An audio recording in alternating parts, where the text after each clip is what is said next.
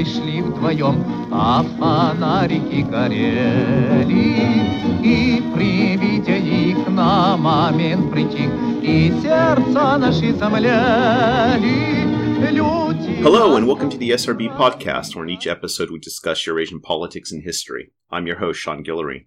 Before we get to the interview, I have a few comments on Russia's Duma elections. Russia held parliamentary elections to fill the 7th Duma on Sunday, and while the results were quite predictable, there are a few things worth noting. First, the low turnout.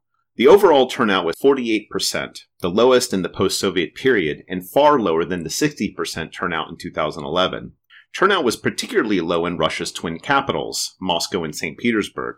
The conventional take on this is that this bodes poorly for the Kremlin, no matter how hard they try to spin the results as a political mandate. But it is just as worth noting that the regime didn't even try to get out the vote. It downplayed the vote and even moved it forward, it seems, to quickly get it all over with. Russian elections from the Soviet period to the present were based on high turnout as a sign of legitimacy. Not this time. The low turnout is certainly a sign of apathy, but the Kremlin's lax effort to get out the vote also suggests that they were not really bothered by it. It seems they've realized that apathy has its own political benefits. The second thing worth noting is United Russia getting a supermajority by capturing 344 of the Duma's 450 seats. It's worth remembering that in this election, 225 seats were single candidate and 225 seats were party list. United Russia captured almost all the single-candidate elections. This is significant for ER's supermajority because if this election was party list only, it would have won only 243 seats. A majority, but not a supermajority, capable of amending the Russian constitution. In all, the introduction of single-seat elections was an ingenious way to boost ER's representation in a climate where its popularity was questioned. Lastly, it remains to be seen what kind of fallout will be in the coming days, weeks, and months.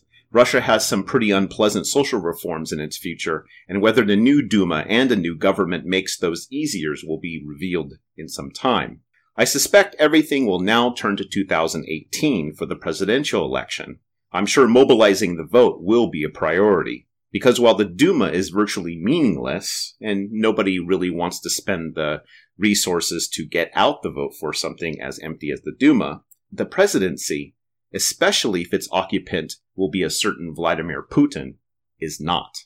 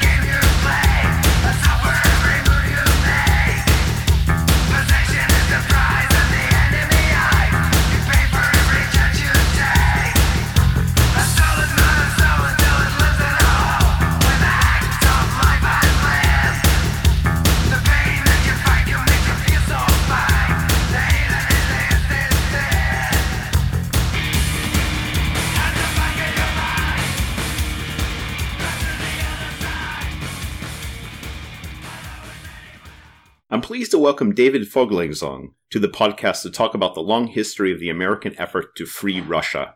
Fogelzang's book, The American Mission and the Evil Empire, had a great influence on me, mostly because it shows that the American desire to free Russia began in the late 19th century, not during the Cold War. And he shows that many of the tropes we use to understand Russia today come from that period. David Forlegzon is a professor of history at Rutgers University, where he specializes in American and Russian relations. He's the author of The American Mission and the Evil Empire. His most recent article is The Perils of Prophecy, American Predictions About Russia's Future Since 1881. Here's David Forlegzon. So it's been almost 10 years since you published The American Mission and the Evil Empire, where you examine the history of American imaginations of Russia, and in particular, the American mission to free it. Let's start by having you lay out some of the book's main premises for those who aren't familiar with your work. Well, my interest in the topic arose first in the early 1990s when I was in Russia, finishing the research for my first book about U.S. intervention in the Russian Civil War. And it was hard to ignore that there was a multifaceted effort underway to change, transform, reform Russia. And I think the most striking moment for me was when I went on a little excursion and was north of Moscow on the river there, and was on the Raketa, the hydrofoil, and met a Pentecostal missionary from Florida. And the way that he talked about how Russians who converted with him to Protestant Christianity, the way that they achieved almost instantaneous financial success, finally got the careers going that they wanted to start. The connection that he kept emphasizing between those two things started me thinking about the relationships between different dimensions of the American drive to reform or transform or convert Russia. And so I guess that was striking to me because Americans have often focused on the political dimension.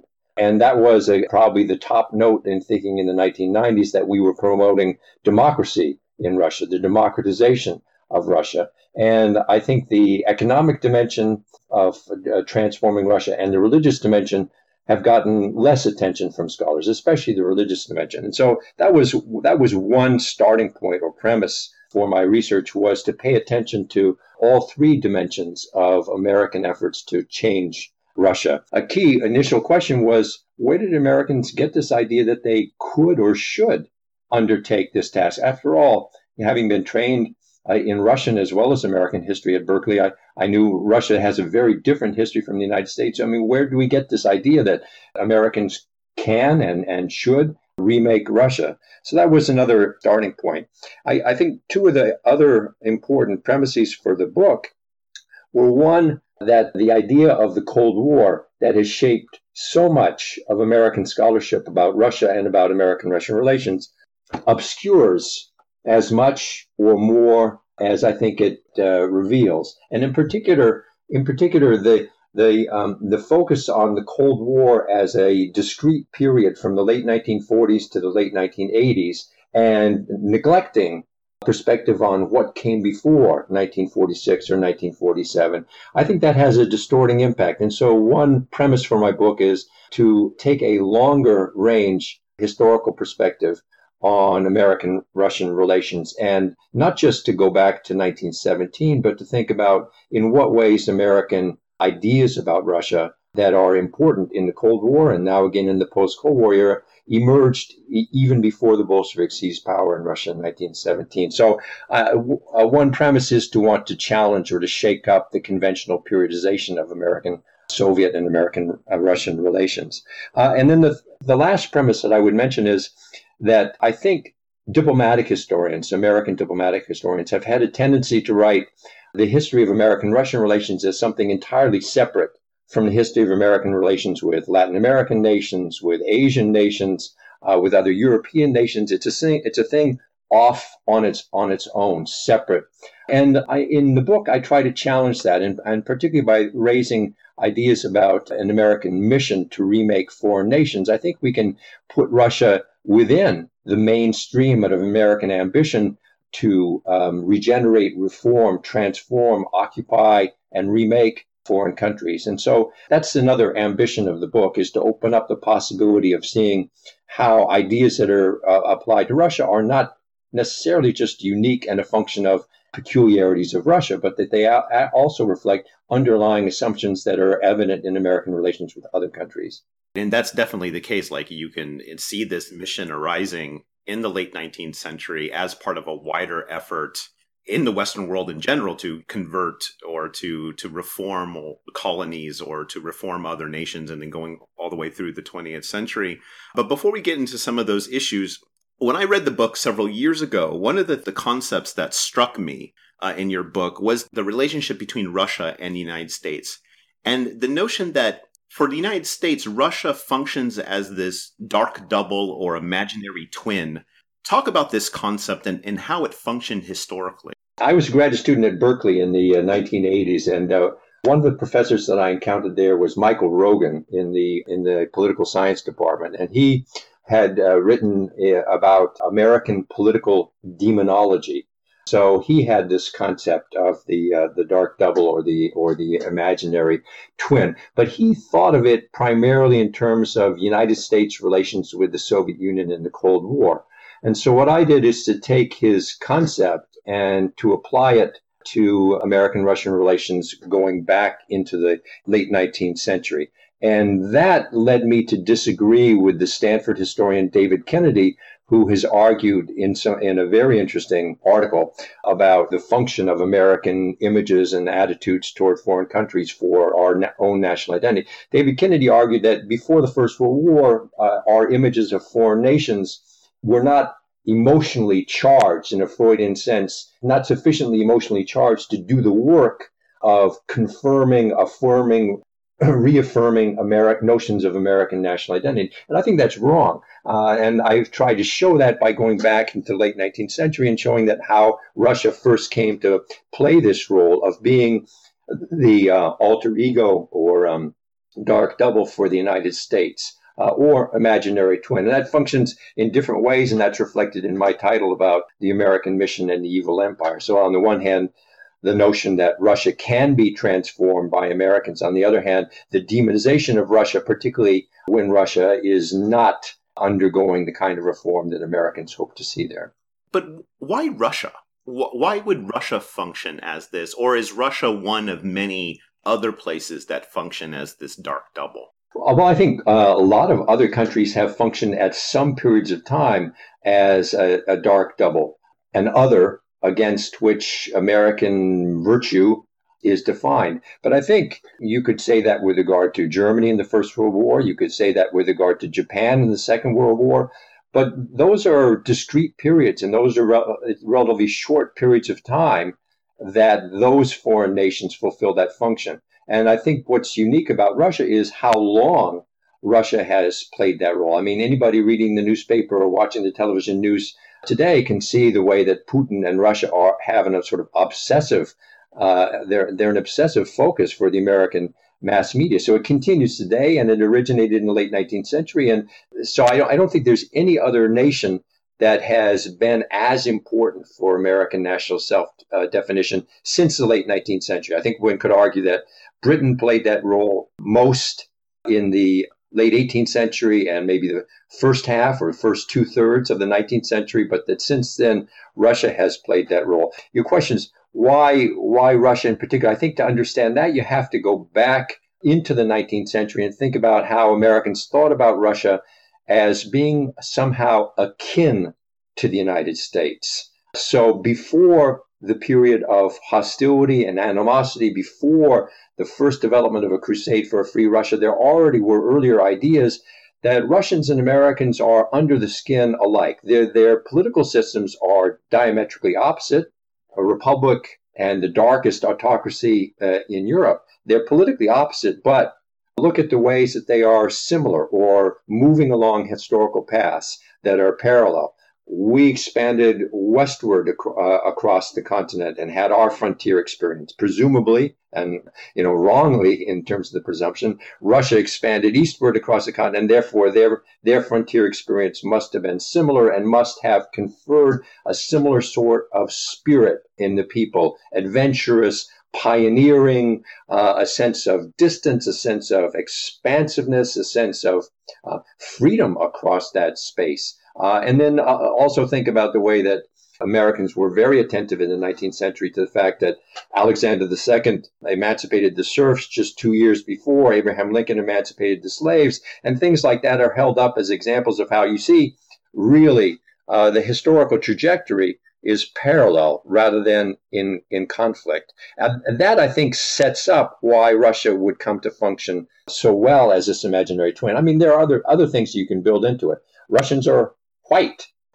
Japan, maybe China could play that role of dark double or imaginary twin for a period of time, but they're not white. They're racially other. They're not seen as akin to the United States in the way that Russia could be. And Russia is, in American minds in the 19th century, at least nominally Christian.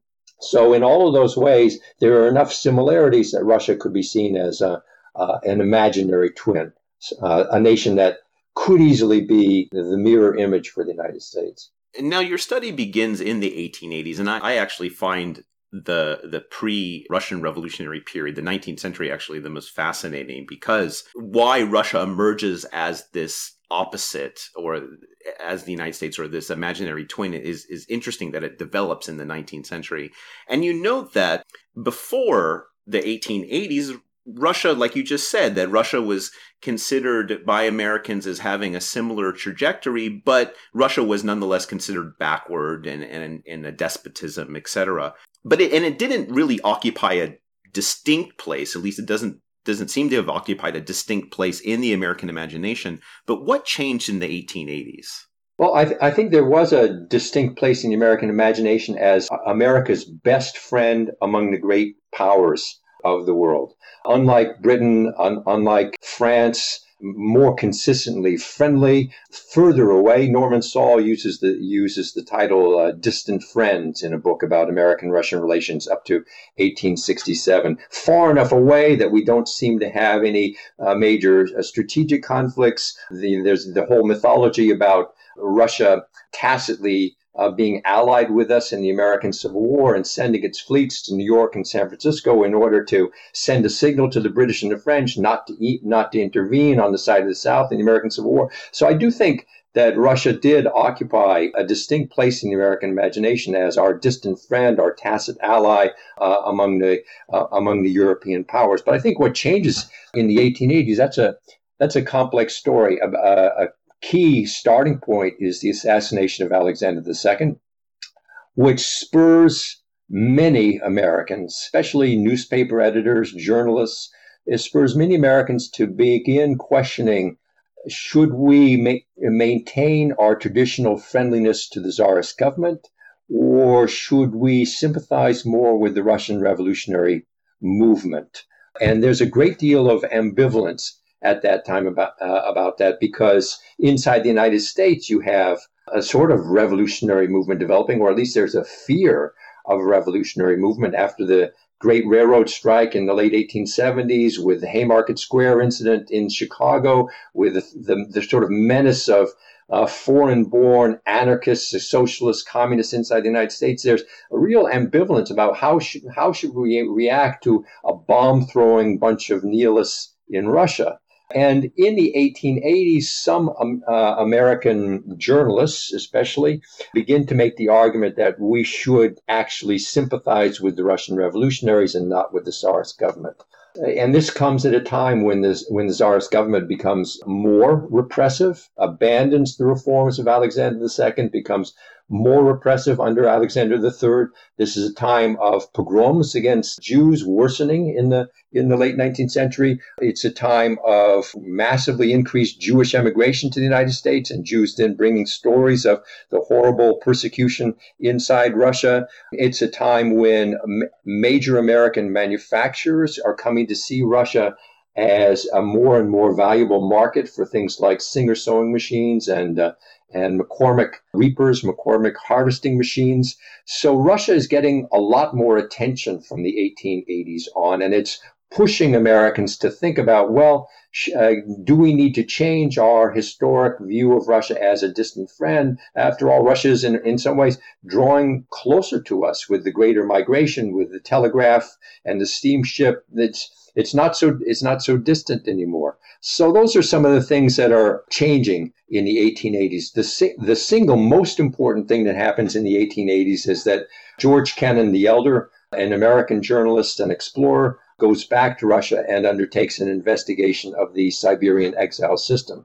And in that process, he shifts from being a friend of the Tsarist government and the Russian elite to being the foremost American critic of the Tsarist government, and then undertakes a campaign to change American minds about the revolutionary movement and to argue that it's not a bunch of wild-eyed anarchists, long-haired, bomb-throwing, strange figures. Actually, it's the most noble and cultivated men and women of Russia are in the Russian revolutionary movement, and their fondest ambition, once Russia is freed from Tsarist despotism, is to have a United States of Russia, to emulate the American example. Kennan really launches that campaign in the late 1980s, even before he published his book on Siberia and the exile system in the early 1890s. Yeah, and we should state that Kennan has an enormous influence over how Americans understand Russia, because he's also, when he gets back to the United States, he's touring and he's speaking about what life is like in Russia to a lot of American audiences. Yes, he is. Hundreds of lectures across the country, as well as numerous magazine articles. So he exerts an enormous impact. And when we get to 1917, we can see how deep his impact was, because the way that Americans respond to the revolution of 1917 is shaped to a significant extent by the ideas that Kennan has been agitating for, propagating since the late 19th century. Now, the thing, though, that I wonder, what did it mean to free Russia? And going to one of your main questions you asked is what gives Americans the right to think that they should midwife Russia's freedom? Well, from the beginning, I think to free Russia means to many Americans that you would make Russia like the United States. That is, I think, a central, or maybe the central idea that George Kennan the Elder puts forward in his magazine articles and in his lectures.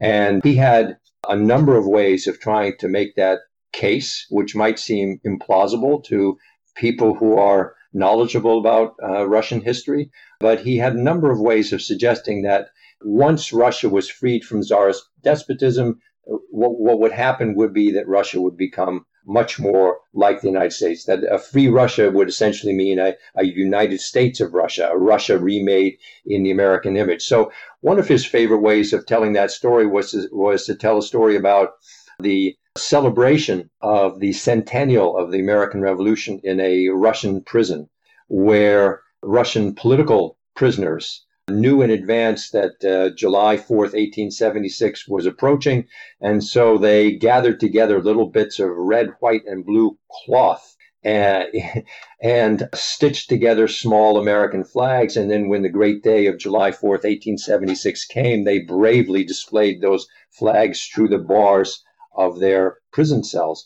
Audiences love that kind of story. And we know from accounts that, men would stand and stomp their feet, ladies would wave their handkerchiefs. There was great excitement about this idea. And I think to understand that, you have to think about what was going on in America in the late 19th century. Extensive political corruption, a highly materialistic society, people deeply concerned by the rising power of big corporations, concerned also about big labor unions, segregation, discrimination, lynching of African Americans in the South. There are, in a lot of ways, the United States is not a perfect society in the late 19th century, but to embrace the idea that Russians just long to be remade in the image of the United States is to sort of set aside all your awareness of the imperfections of the United States and say, in Russian eyes, we are the shining city upon a hill.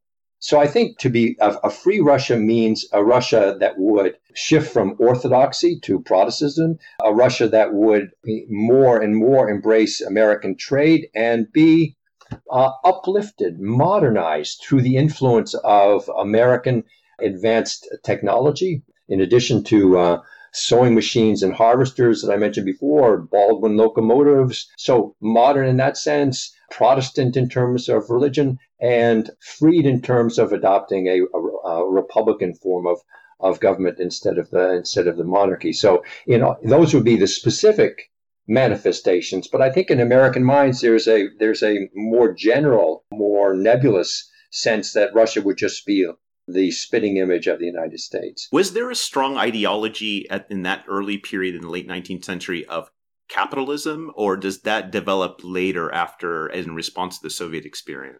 Yeah, I don't think there's a strong ideology of that in the late 19th century or early 20th century. There's nothing to provoke the definition of it so sharply in contrast to the way that Russians are doing business. So I think that sort of ideology comes later, mid 20th century. It certainly sharply developed with the notion of people's capitalism put forward in the middle of the 20th century in contrast to Soviet socialism or Soviet communism. Yeah, I don't think it's there in the late 19th, early 20th century. But there is this sense that America's sewing machines and harvesting machines and locomotives that's not just about American business. It's also a part of a project of doing something good in the world, of uplifting foreign peoples.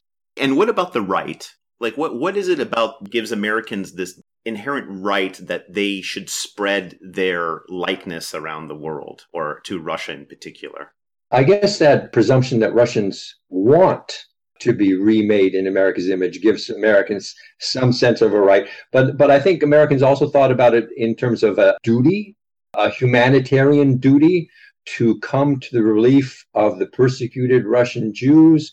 Americans think about it in terms of a calling of, where we have a mission in the world. People are doing some extraordinary things in these days. Methodist missionaries are infiltrating the Tsarist Empire from Bulgaria with a sense of they've got to get into Russia to preach the gospel. And it's illegal to do that, to proselytize among the Orthodox. So they seek out Protestant sects in Russia where they can work. There's that kind of daring, bold, risk-taking sense of drive that is present in the late 19th century. That's, sort of bypasses the question, do we have a right to do this? They just feel pulled to engage in it. Yeah, and then let's talk about the issue of religion, because not only do you repeatedly refer to the American desire to free Russia as a crusade or a mission in the religious sense, in fact, American evangelicalism occupies an important place throughout. I mean, you just mentioned the fact that you have American missionaries that are trying to go into Russia and convert people to Protestantism or influence Protestant sects in Russia. And this evangelicalism, of course, continues throughout the 20th century. I mean, Ronald Reagan is a perfect example of the influence of this. What is the relationship between American evangelicalism and the desire to free Russia? Well, I think the deepest relationship is through the way that religion is at the heart of American exceptionalism and of American identity. We know from surveys that through the late 20th century, I suppose even now in the 21st century, unlike the increasingly secular European nations, Western European nations, there's much more church going in the United States. There's a much stronger evangelical movement. That this is one of the things that differentiates the United States among modern industrialized societies, the extent of religious faith in the United States. And I think going back to the late 19th century, if you asked people what made the United States such a great country, many of them would say it's a Christian country, and specifically it's a Protestant country. That's at the heart of why the United States is a model for the world. We have the Protestant work ethic. We have an idealism about our place in the world. I think this ultimately traces back to the role of religion in the founding of the American colonies, going back to the Puritans and Winthrop's notion of colonies as a shining city upon a hill. So I think part of this is through the role of religion in American exceptionalism and in American national identity. Who are we? The answer to that question, I think, a big part of that for many Americans running through the 20th century is about religion, religious faith. One of the things that interests me with regard to evangelicalism is how the specific denominations that are at the forefront can change, and even new denominations emerge. So there were no Pentecostals before the 19-teens, right? It's a new faith that emerges. So earlier it was Baptists and Seventh-day Adventists. The specific denominations that are involved can change over time, and yet there's an underlying drive to emancipate, liberate, convert Russia. I think one thing that is worth noting, I mentioned it in passing before about Russia, is that in the late 19th century, early 20th century, many American missionaries focused on China than on Russia, but they were not experiencing great success in China with the language barrier, with the barrier of race. So one of the things that promotes enthusiasm about a crusade in Russia is the notion that it might be easier in Russia with a country that is nominally Christian. Yes, they have a corrupt, bastardized, superstition-prone form of Christianity in the stereotypical American views, but nonetheless, the fact that they are nominally Christian creates a foundation for us to build upon. So there was definitely a discourse of Russian Orthodoxy being, what, just as you said, corrupt and superstition laden, that Russians may be nominally Christian, but they don't have the true faith. Yeah, it's interesting how that plays out, isn't it? Because once the Bolsheviks seize power, then the Orthodox Church can become an American ally in the mission of an anti-Bolshevik agenda, and we see this especially at the height of the Cold War in the late 1940s and 1950s. The notion that appealing to Russians' latent religiosity through the Russian Orthodox Church is going to be a valuable tool in our Cold War propaganda efforts. But then once the Soviet Union is no more, then the Orthodox Church is again an enemy of American Protestant religious groups going into Russia in the 1990s, and Russian Orthodoxy attempting to keep them out. Now let's talk about another important George Kennan, and that's George F. Kennan, and his views about Russia, because they really do have continue to have resonance today. In fact, there was a recent article that I read that called for a revisiting or an updating of his containment policy and how to deal with Russia today. And these are every once in a while these come up again. His name is evoked over and over and over. Talk about George F. Kennan and his understanding of Russia and its legacies on how Russia continued to be understood by Americans today.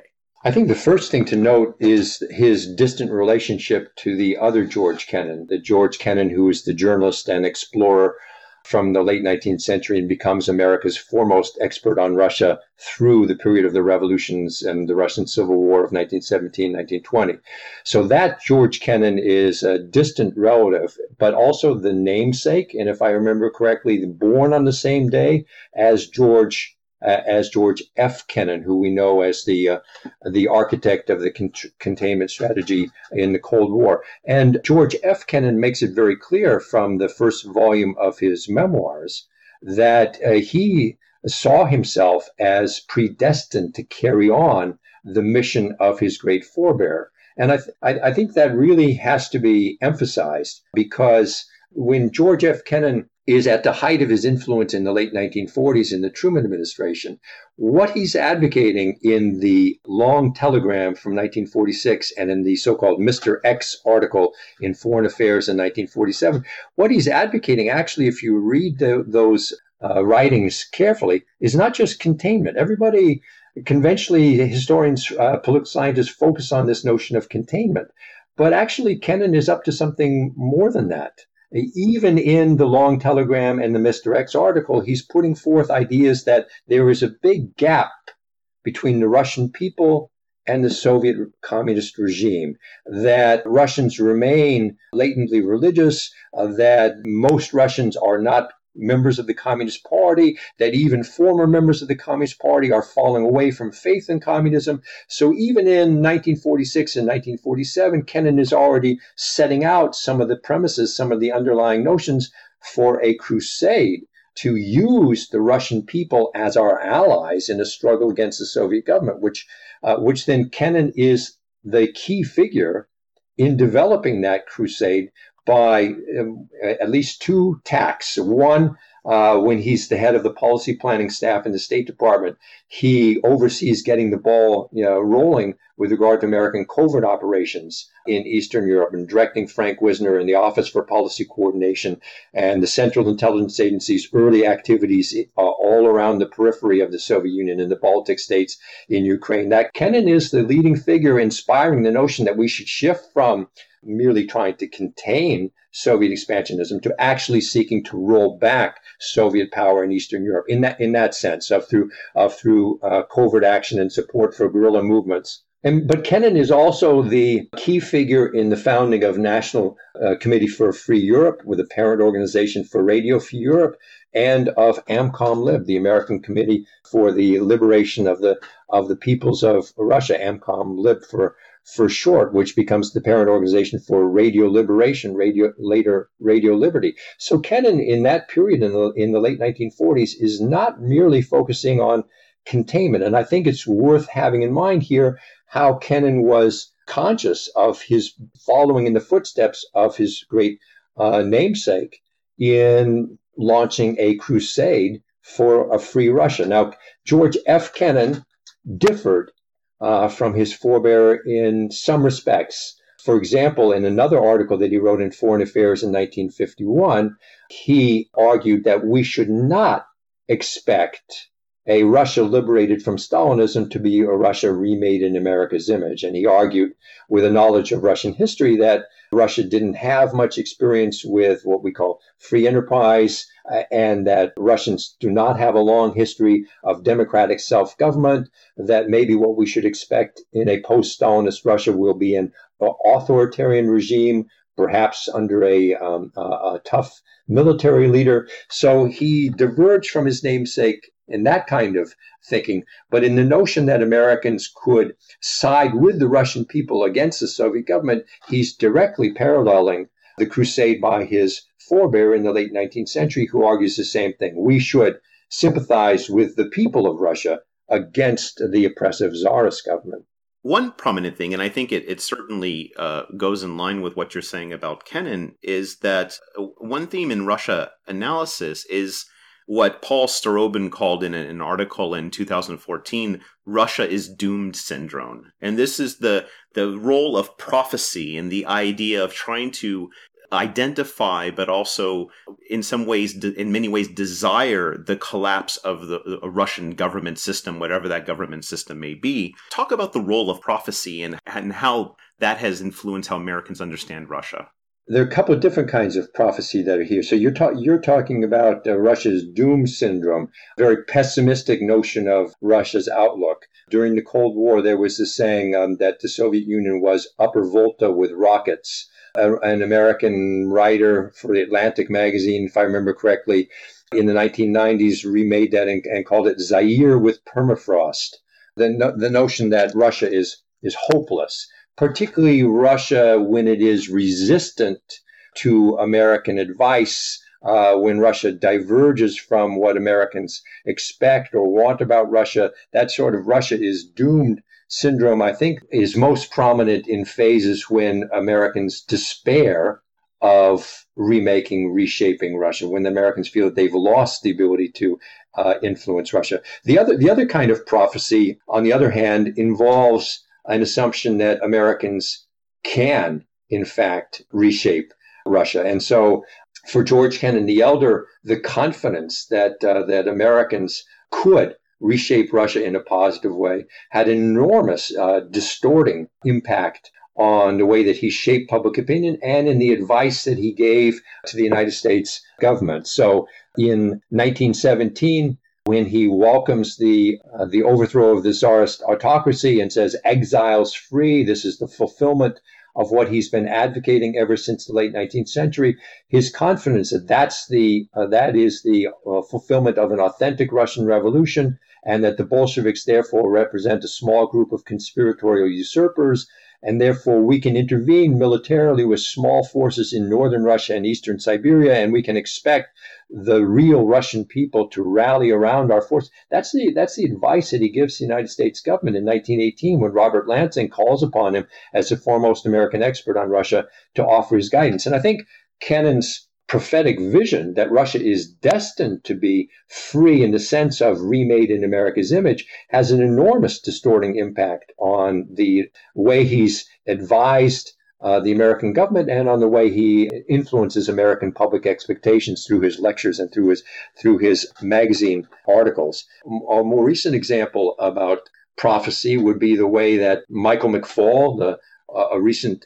U.S. ambassador to Russia, has been making predictions about Russia's democratic future for a long time, and arguing that Russia was on the way to, they had an unfinished revolution in his phrasing, but the revolution is destined eventually to be consummated, and we know the ways that it should eventually be consummated. Well, that leads Americans to look for evidence that is going to confirm the preconceptions, that is going to support the prophecies, to suggest that, in fact, lo and behold, here, the prophecy is being fulfilled. To step back from those details, I think it's worth thinking about the way that many Americans' sense of their place in the world has hinged on a sort of teleological notion that the United States is destined to be the end point of history, that all other societies around the world are destined to move more slowly or more rapidly towards an endpoint of history which is associated with the United States. And Francis Fukuyama was the one who put this in perhaps the most dramatic, striking way in his article in 1989 about the end of history, the notion that liberal democracy has triumphed and there are no further rivals. But I think many Americans have had this notion, this teleological notion, and prophecy is centrally related to that. I mean, there's this presumption that we know what the future of these foreign countries should be, and therefore, if they're not moving along that path, it must be because some usurpers, some corrupt forces, some sinister conspirators have taken country X off of its proper or natural historical path. So I think prophecy has had an enormous distorting impact on American ideas about Russia. And it's very interesting in that respect that George F. Kennan, after he left the United States government, argued against precisely this notion. So his advice became, let the Russians be Russians. Let's not presume that we know what their country should be like. Let's fashion our policy in a way to promote the most favorable evolution of Russians, but let's let the Russians be the one to fulfill their own historical destiny. It's interesting to me that while going back to Kennan and his resonance today, that this early Kennan of the late 1940s and early 1950s is always brought back, but the late Kennan before his death it's more or less buried or disregarded to some extent. And I always find that quite interesting that this latter part of Kennan doesn't have more resonance. Yeah, well, the United States government, American politicians, and the American media latch onto the advice, the recommendations, the wisdom that they want to hear, don't they? And the voices that are not welcome, the people who are trying to counter the conventional wisdom and to challenge self-flattering notions, those voices are often unwelcome. As I stated in the beginning, it's almost 10 years since your book came out. How has the mission to free Russia persisted in your view, and how have some of the past tropes continued to endure in our understanding of Russia today? Well, I think that in recent years, the mission part has really declined and been shut down. So you know that Russia has shut down the American Peace Corps operations, that either by Russian initiative or American initiative, all sorts of ventures of cultural exchange and educational exchange have been restricted or closed down, that people in Russia who were receiving American financial support now have to be designated as foreign agents, and they shut down their operations. So that whole mission, particularly in the sense of political mission to promote American-style democracy in Russia, has really been shut down under Putin in the last 10 years in particular. Since the revision of the Russian laws with regard to religious freedom in the late 1990s, I think 1997 was the date, the freedom of American missionaries to operate in Russia has also been severely constricted. So there was a recent law just passed a few weeks ago, too, further constricting missionaries as well. Yeah. Well, the Orthodox Church has gotten increasing political sway in Russia in the last 15, 20 years. So, there have been recent bursts of advocacy of a free Russia. You can remember the way that Pussy Riot got so much attention in the American media with the notion that that's, the New York Times is calling for, they are the representatives of the kind of Russia that we want to see, sort of oblivious to how unappealing to most Russians the Pussy Riot ideas and their tactics are. So I think on the whole, the trajectory is towards decline, although, Mike McFaul was the U.S. ambassador to Russia just a few years ago, and he still had a kind of agenda to meet with Russian human rights activists and lend them American moral support. So it wasn't entirely dead, but I would say it's pretty close to dead now. And that leads into, I think, the emphasis on the other side. That when the missions to free Russia are closed down, then I think you see the peak of the demonization of Russia as an evil empire in the clutch of a despotic government, which I think we've seen very strongly. I think I closed that book, published in 2007, with a bit of a prediction. I mean, I hesitate ever to make a prediction, but I did sort of predict that Americans were so deeply attached to the demonization of the dark double that this was going to be a dynamic that would persist, that it wasn't done in 2007. And I think that's held up pretty well over the last 9 years, that if anything, the demonization of Putin has just ratcheted up to astonishing levels. It's so pervasive in the American mass media, in American newspaper editorials, in American magazine covers. So much attention to how this evil, bloody thug is the core of the problem for the United States in that part of the world. That certainly has persisted. And finally, we're more or less, one can argue, in a period in where many institutions of liberal democracy are under stress. I mean, not just here in the United States, but also in Europe, most visibly.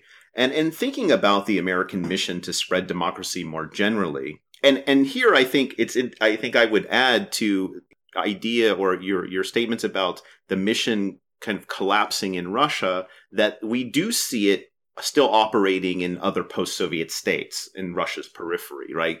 Georgia is a good example. Ukraine is, of course, the most visible example. And thinking about this American mission to spread democracy more generally, to what extent do you think that this crusade is a narcissistic endeavor? And you already pointed to this in the context of the late 19th century. Despite all the crises undergoing in the United States, you still get people loving these stories about, the story of Kennan and the revolutionaries putting the American flag and people stomping their feet and in love with these kinds of stories. So what does the success of the democracy project or the spread of American liberalism attempt to reaffirm the righteousness of the American self and American identity? Well, I first want to say that I think that many of the people who have been involved in trying to promote democracy in Russia have been sincere, genuine, idealists. They really believe that they're doing something good. Many of them have expended enormous amounts of time in a genuine, well-meaning effort, whether they're trying to reform Russia's legal system or its political system. So I wouldn't want to cast a negative light on their motives. But I do think there's a problem in the way the work has been carried out. And this gets back to what a central lesson that should be derived from America's experience with trying to remake foreign nations in general, with the whole notion of nation building in foreign countries. I think the single most important lesson to take out of America's experience, whether it's in Vietnam or elsewhere, is that we can perhaps exert a positive influence by supporting positive forces in the foreign society, but we cannot step in and do it for them. And to the extent that we try to tell them what to do, the ramifications are usually unpleasant and not effective. So I think in theory, as you say, a success in American democracy promotion would promote an affirmation of an American self, of righteousness, of an American self sense of virtue. But even that success or presumed success can have a negative historical legacy. So take the cases of Germany and Japan, arguably the two most successful cases of American military occupations leading to a transformation of a foreign nation. Well, the notion that the United States is the key to the transformation of Japan after 1945 and of Germany after 1945 is that notion involves downplaying the role of the Japanese and the role of the Germans in the transformation of their own societies. So to the extent that Americans embrace that self-flattering notion, they blind themselves going forward. So a good example of this, I think, is the way that in 2002, in anticipation of the war in Iraq, the George W. Bush administration put out to journalists the idea that they knew what to do in the event that there was a war and an occupation of Iraq, that they would follow the lesson of Japan and they would install a Douglas MacArthur-like figure as the leader of a post-war country, and that would guarantee the positive transformation of the nation. Well, that's self-flattering, but it's also in a way delusional and certainly has a very negative impact. It's a sort of insulting or humiliating message to convey to the foreign people. And certainly somebody like John Dower, the preeminent historian of the U.S. occupation of Japan, did say that it's very mistaken to think that it is Americans and not Japanese who undertook the transformation of Japanese society. So, yeah, I agree very much with your premise that success in democracy promotion affirms a sense of American self-righteousness, but that can have an enormously negative ramification. That was David Folingzon, professor of history at Rutgers University, where he specializes in American and Russian relations. He's the author of The American Mission and the Evil Empire. His most recent article is The Perils of Prophecy, American Predictions about Russia's Future Since 1881. I'm your host, Sean Guillory, and this is the SRB Podcast. If you enjoy this podcast and want to help support it, please take a moment to share it on Facebook and Twitter, like my Facebook page, Sean's Russia Blog, write a review, or recommend the show to your friends. You can also support the podcast by making a donation at seansrussiablog.org. Thank you to everyone who's contributed. You can find past shows on iTunes, Mixcloud, and SoundCloud, or you can download them directly from seansrussiablog.org as well. Until next time, bye.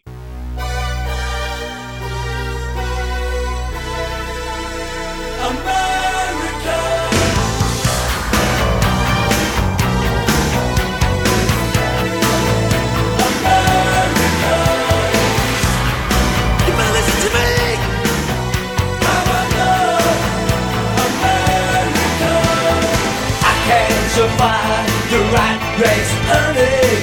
Time is money, and money is honey, honey. My favorite butts, your symmetrical beauty.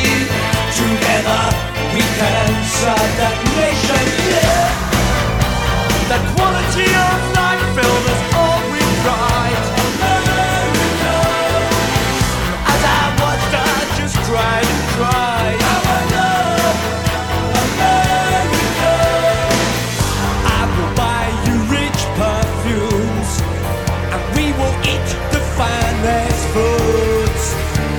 Mansion in New England, a silver dollar for every child. But everybody has got their price. They'll sustain our way of life. You and I